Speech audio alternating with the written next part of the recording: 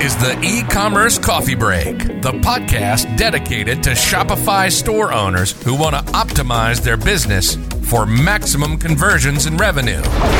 Each week, you're going to get actionable advice and hear from special guests talking about various topics on how to run a profitable business on Shopify. Learn how to survive in the fast-changing e-commerce world with your host, Claus Lauter, and get e-commerce insights you can't Google. Welcome to the show.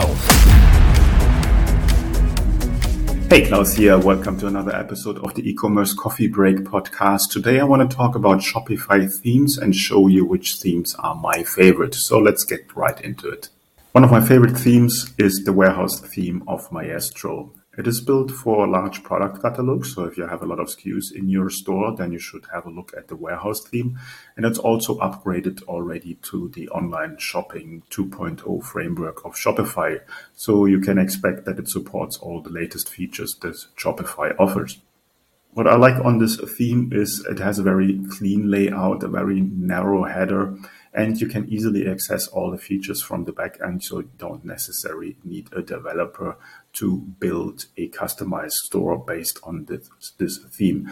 I have done a separate video review of this theme in my YouTube channel. So if you look for warehouse in my YouTube channel, you will find a complete overview of that theme here. The next one I want to go into is the Turbo theme from Out of the Sandbox, also around for a long time, also compatible to the online store 2.0. It's a little bit more expensive than the warehouse theme, but it is a very proven theme that has a ton of stores working on the theme, so it's sort of bulletproof if you use it. It's relatively fast loading, which is always very important for a theme, and also has a very good back end that helps you a lot with customizing the store for your needs. That being said, there is another theme from Out of the Sandbox, which is the Flex theme. Has pretty much the same price point. It's a premium theme, so right now it's $450 if you buy it. And you always get upgrades with that.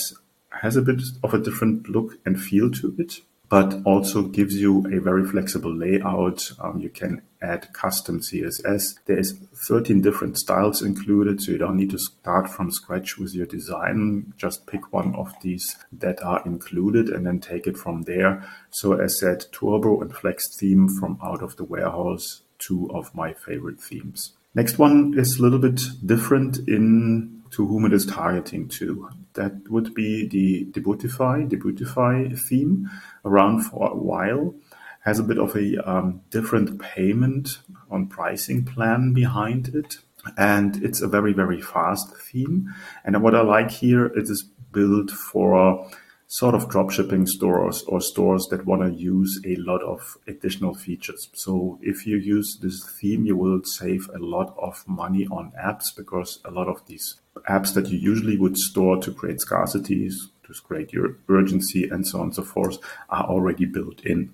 So with all these features that it comes, it's a bit of a time saver in implementing, and also cost saving in the number of ads that you need to buy. So if you have a store also with a lot of products and it's more related to sort of drop shipping, then I would recommend you have a look at Debutify.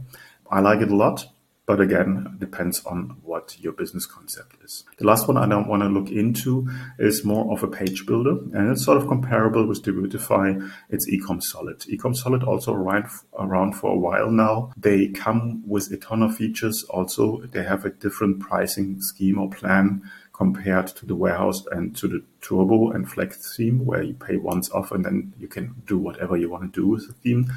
And with Ecom Solid, you have a very solid page builder in there. So you can basically build, drag and drop most of your store within Ecom Solid. Now, these are 5 of my favorite themes. That does not mean there is no other themes out there that are also great. I have good experience with all of these 5, but it depends really what your business is about. So just buying one of these 5, and I'm thinking you're in safe waters when it comes to, for instance, conversion rate optimization.